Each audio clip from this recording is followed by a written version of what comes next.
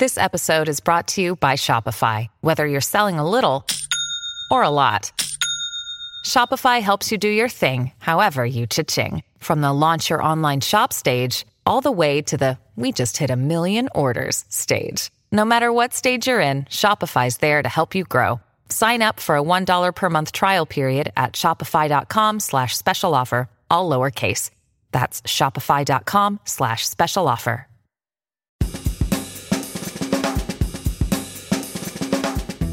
There was this guy that used to hang out outside McDonald's and have this card game. And I was always interested, but I saw that everybody had to put money down. I had no money. It was like my birthday or something, and I had $20, which was all the money I had in the world. And I was like, I could do this shit. And the first thing he does is he lets you win. And I'm like, this shit is easy. But I remember that I put my $20 down, and within 3 seconds I lost it, right? But he said, I'm going to keep your money because you need to learn the lesson not to do this shit. Don't be a sucker. And he spent an hour with me teaching me how to hustle. It starts with just taking that leap. Man, you have to work hard. You have to be incredibly smart. Choose something that even if it fails, you are going to be proud of it. Doesn't matter how badly you got beaten in battle. Be kind, be kind, be kind. Become a better person, a better leader, a better business. Go through that. I'm Samuel Donner, and this is Finding Founders.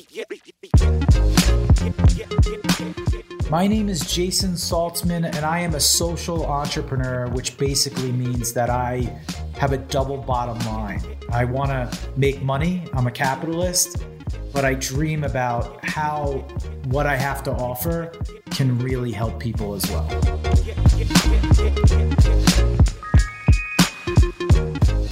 My father was very successful. He was a C-suite of a Fortune 500 company, and he made a lot of money. And my mom enjoyed the fruits of that labor along with my sister early on, and I was way too young to remember what that was like, living in a mansion. But my mother was not happy. She had a relationship with my father that did not provide her joy. And she sacrificed her happiness to be happy. She sacrificed having a stable financial background to become unstable to find happiness. She went back to school to get her master's degree so that she could become a teacher. She's always wanted to be a teacher. And when she married my father, she didn't have to work. And she left that life. And we did that all the while living with my grandparents. So for the beginning of my life, I watched my mother just going back to college and reinventing herself, and at a much older age. With that context, what do you think were the values that you were taught to laud and pursue? A tremendous amount of respect for women. For one, she was a badass. Imagine being so comfortable financially, but you're not happy, and you just leave that for the abyss of the unknowing, whether or not you're going to be successful or not, with 2 kids on your own. So I have so much respect for women based on the role model that my mother created with me. I say that's number one. And number two, regardless of the risk, your happiness should come first. And that more than likely, if you follow happiness, good shit is going to happen to you, because this is not a story of failure. This is a story of success. You developed this entrepreneurial spirit pretty early on, probably inspired by just your mother's ability to create the life that she wanted. And so can you tell me about how you stumbled on 3 Card Monte? I lived about a mile away from a mall in New York. There was this guy that used to hang out outside McDonald's and have this card game. And he used to have a crowd of people around him while he was playing this card game. And I was always interested, but I saw that everybody had to put money down. I had no money. It was like my birthday or something, and I had $20, which was all the money I had in the world. And basically, 3-Card Monte is the game where you have 3 cards and you have to watch the person that's shuffling these cards. You have to pick the card, one of the cards that you're tracking. And if you pick it, you double your money that you bet on where the card is. And I remember I rode my bike, rode it up to the mall, and there he was. And the first thing he does is he lets you win. And I'm like, this shit is easy. I'm like, I've hacked the system. $20 down. That's it. I'm not working. My parents are suckers. My mom, everybody's just like, I'm doing this. This is what I'm doing. But I remember that I put my $20 down, and within 3 seconds, I lost it. And I'm sitting there, and my eyes are watery, and I remember him looking at me. I specifically remember him looking at me, and he said, I'm not going to give you your money back, but I feel bad for you. Because I'm a little kid. He just took money from a little kid. He must have been like 30 plus years old. But he said, I'm going to keep your money because you need to learn a lesson not to do this shit. Don't be a sucker. And he took me into McDonald's on one of these tables, and he spent an hour with me teaching me how to hustle at 3-Card Monte. What were the tricks? There's a sleight of hand that's involved. By the way, who's ever listening to this, don't fucking play this game. The only person that wins knows where the card is, and that's you who's doing it. You'll never win this game.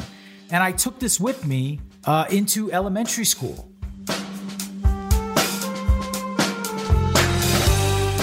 My mother used to give me $1 a day because that's how much lunch costs. I was gambling with it in the cafeteria in elementary school, and I took everybody's money. I made that $20 was the best investment that I could ever make. I mean, looking back, I mean, I learned a lot, and I still could play the hell out of that game. Sam, I'd redo it right now, and you'd be like, "What the fuck?" But I never taught anybody like he did. I didn't mind taking people's money. 3-Card Monte. It's a game that looks to be a test of skill and speed, but is really just an exercise in the dealer's salesmanship and sleight of hand. The American Circus proprietor, P.T. Barnum, reportedly said, "There's a sucker born every minute." And at the cost of just $20, Jason had gone from sucker to swindler. I can picture it now. A bunch of kids in the cafeteria crowding around Jason as he dares them to bet before winning all their dollars. But this was just the beginning of Jason's entrepreneurial journey on a path that would have many ups and downs. You take the lessons of this game with you. Did you ever stop? No, I played like a month ago. Not only did I not stop, like I got in trouble several times.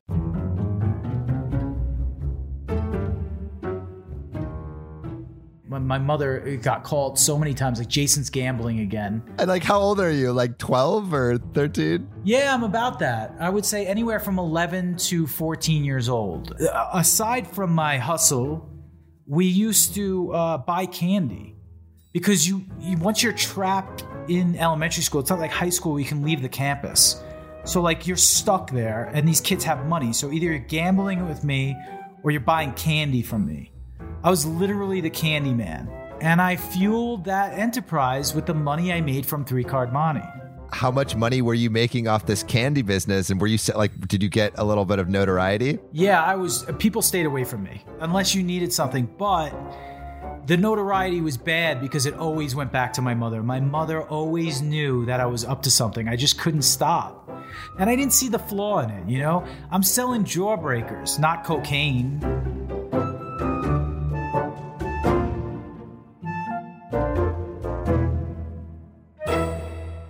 Entering into my entrepreneurial career, I would say that I definitely joined the ranks of entrepreneurship for the wrong reasons.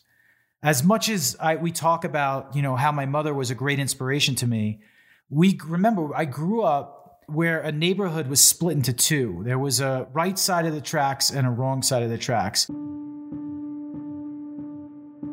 I grew up on the wrong side of the tracks with kids going to high school that had BMWs and really nice cars, and I couldn't even afford a car in general. And neither could my mother. I mean, she was, just out of college, basically starting her career at that point, and we didn't have a lot of money, So I grew up wanting. That was my entry into entrepreneurship. I was hungry to win. I wanted to win. I was dating this girl who her brother was driving a Ferrari and a Hummer, and he lived in this sick apartment, and he was in his early 20s. And he told me, you're about to go into college, but you have the gift of gab, and you could speak really well, and you can convince people to do things, and I could turn you into a millionaire. So come with me. And that was my way in. That was it. It just so happens that business was in call center marketing, but at an early age, I was on the phone smiling and dialing. This was an era of taking a list and calling the shit out of it until someone said yes. With your girlfriend's brother, what did you admire about him? Was it just the money? Like what was so enticing about that lifestyle? And well, he came from the wrong side of the tracks too, and he made his own money, and that was very inspirational. But I don't know if you're familiar with the movie Boiler Room. Boiler Room is this movie about stockbroking and, people just making a fortune on the phones, basically ripping people off. And there was a character in that movie that Ben Affleck played, and he personified who this guy was to me. He was this tall, handsome guy, and he says this famous line. Anybody tells you money's the root of all evil doesn't fucking have any. They say money can't buy happiness. Look at the fucking smile on my face. Ear to ear, baby. You want details? Fine. I drive a Ferrari, 355 Cabriolet. What's up? I have a ridiculous house in the South Fork. He's silver-tongued. You walk in a room and he personified charisma. And he can get anything. That power was so addictive, right? That sales power, that use your voice and words to convince people to do shit. He did it to me. It was like a Jedi mind trick. The marketing and selling like advertisement and leads, which is what we were doing. We were fueling sales offices that were selling people consumer debt services. That didn't move me. That didn't motivate me. The product itself, but helping people did. I found myself wanting to, when I got on the phone with these people, really wanting to help them. And that's, I guess, where my mother came in, like that good side, where, the skill sets that you grow over time, maybe they're not for the right reasons. Maybe they're for money. Maybe your motivations are to be rich. But over time, it becomes different. Your motivation changes because the joy goes away from all those like gold star, ego-driven products and certain things like that. You felt like you were giving people something that they needed. So if there's like a little bit of altruism involved and there's a lot of money involved, well, what was missing? Well, the culture of the company wasn't right. There was a lot of not scalable things that I wasn't liking about the way that the business was run. Like, for instance, this is a different day and age, right? It's not in the age of treating your employees so well that they feel so special and creating an open, vulnerable environment, the beautiful culture that we have today. If you weren't on the phone, you get something thrown at your face. Not like a tennis ball. I'm talking about like a glass ashtray shattered like 2 inches away from my nose. I didn't like that environment. And to be honest, that type of environment leads to a back-end process that wasn't really fully helping people to the ability that I felt if I did it on my own, I could help people even more. So what was the moment that you had to leave? Like, was it just a compilation of a bunch of things that you hated, or was there a moment where you're like, I got to get out of here? It was sort of a series of stubbed toes with like a complete understanding that if I did this on my own, I would do it even better. And I do remember there was one instance where one of the managers in the office got up and started cursing at everybody, and he fired like 10 people like in one clip. And I said to myself, I don't want to be part of this culture. So at that point, when I realized that, I had an option in my life, which was either to retreat and to join the ranks of a company that like get a job that my father could provide or one of my friends could provide, or start my own company. And I chose the latter, and I never looked back. And so what was that new thing? It was a very similar business, except I got to pick the back-end service provider that helped people. I got to vet them. I got to look at the notes from the Better Business Bureau. I got to learn better system management and develop culture and hire the people that I wanted around me. What were your tenets of culture? Like, what was the culture that you saw something that you didn't like previously? So what was the culture that you wanted to build, and how did you go about building that? I wanted to rule by knowledge and not fear.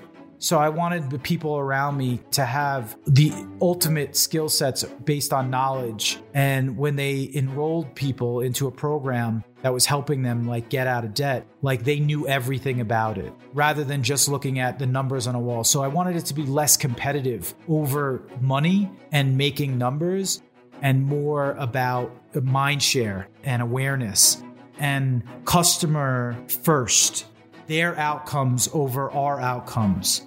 Do everything possible to help people and you will be successful. And I could not flex that at the old spot. And I knew I had to start my own to make that a reality. I get the overarching idea of how you're creating that culture, right? So you said you want it to be less competitive and more of a mind share. But what's the actual framework that you do? What were some things that you did to curate that? Like, what's some tangible advice? So for one, in the old company, you got on the phone right away selling, and you sort of learned as you went. There was a script, but that was it, right? With me, before you even talked to anybody for real, you had to go through a 30-day sales training. And you took a test to prove that you understood the curriculum in order to get on the phone and help these people. And I brought in a veteran in the space to create that material and to implement it within our training. So it was less of a sales training and more of an education. And I hired more empathetic people.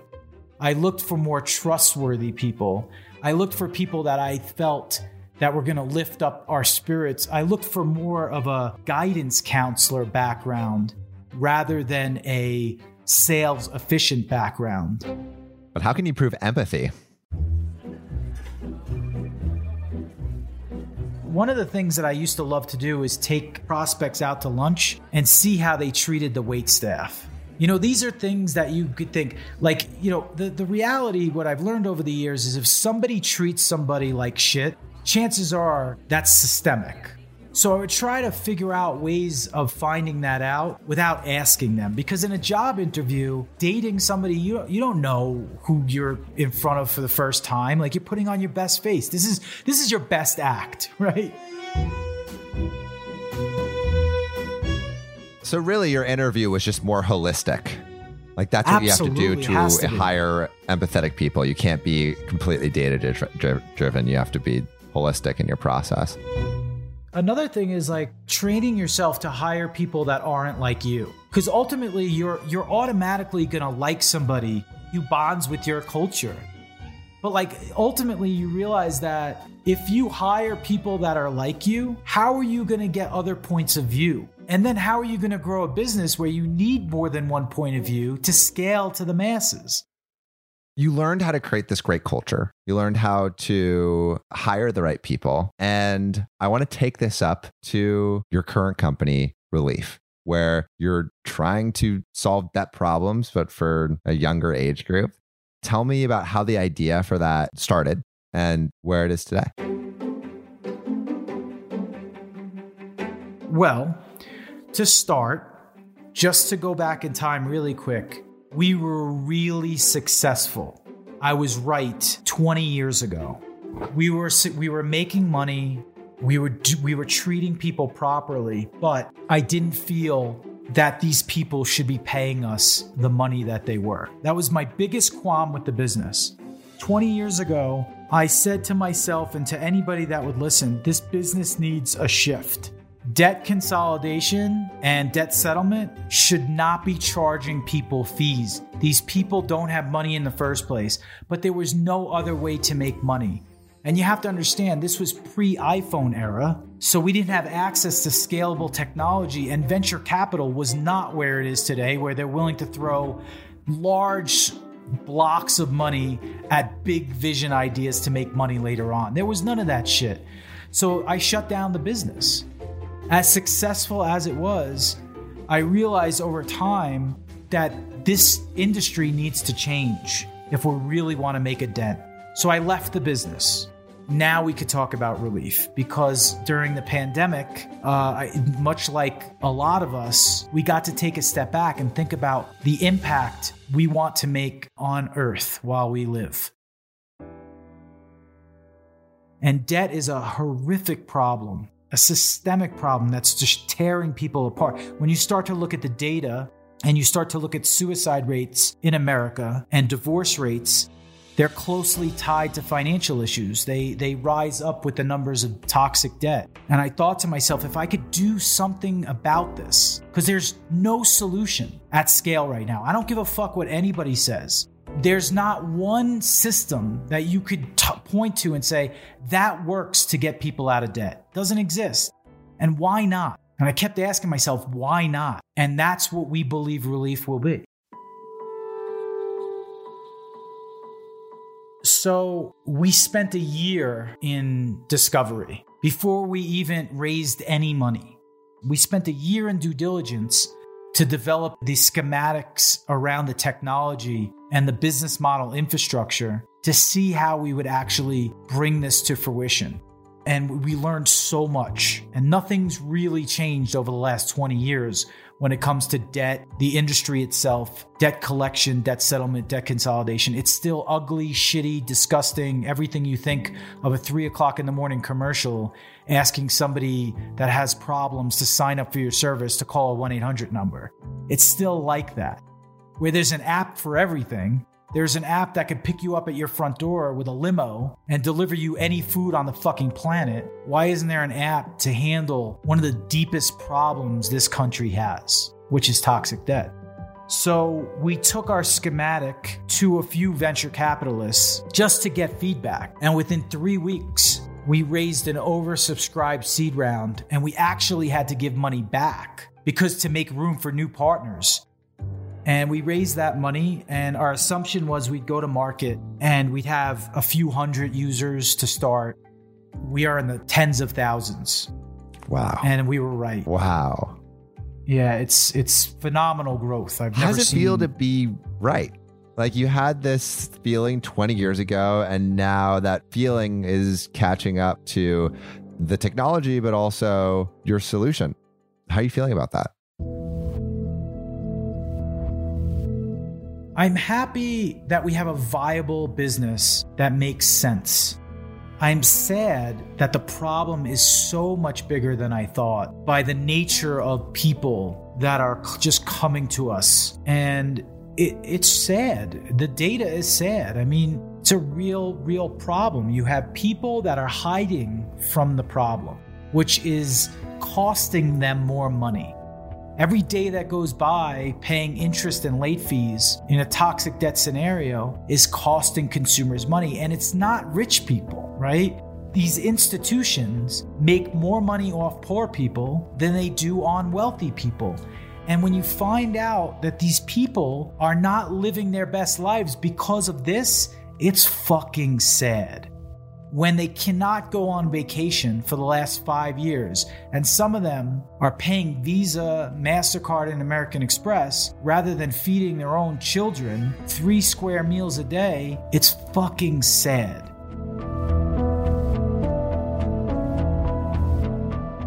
So with this problem, you're addressing it. You have a beautifully designed app, and you're really just trying to help people with debt to pay it off in an efficient and logical manner. Could you just give a little bit more about like what the app actually does, how it looks, who's it targeted at? If you could just give it a little bit more concreteness to what it is. Sure. So 1 in 3 Americans are falling behind in their credit cards. We have 2 systems built inside our app.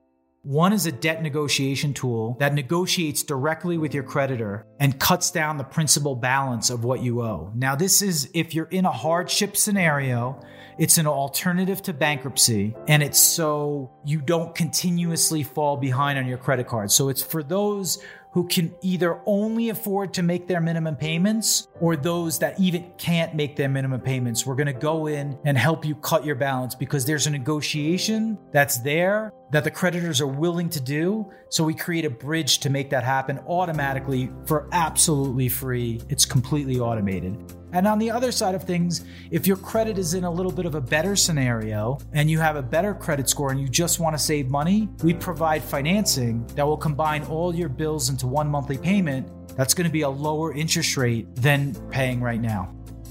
And it mostly speaks to a crowd, the 99% of the world that finds themselves getting into financial issues, right? Normal people, you know? Our current banking system, when you make a mistake, it kicks people out and it's really hard to get back in and it's very costly. We need to destroy that. So you're working on destroying it. It sounds very exciting. And again, like the app looks beautiful. So what advice would you give to yourself maybe 20 years ago about what you're doing today, or even when you were playing 3-card Monte? Like what advice would you give to your younger self so you could maybe get to where you are a little bit more efficiently, a little bit more quickly, and maybe with a little bit less mistakes?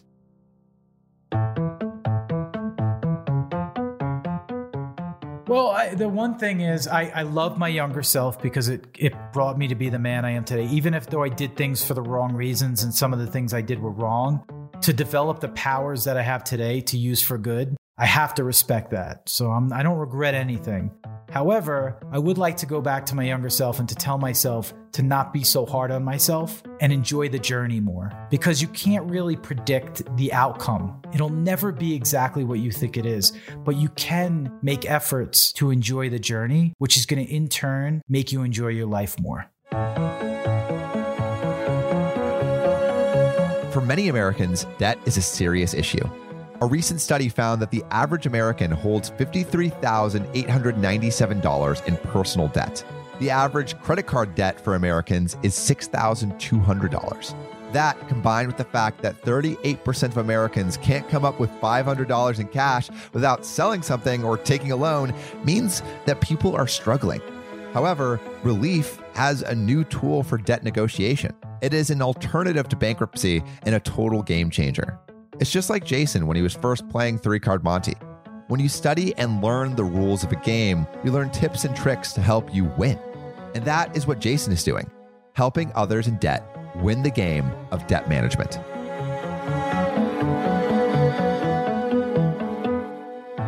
Thank you so much for listening. If you haven't already, make sure to subscribe, rate the podcast 5 stars, and share with a friend.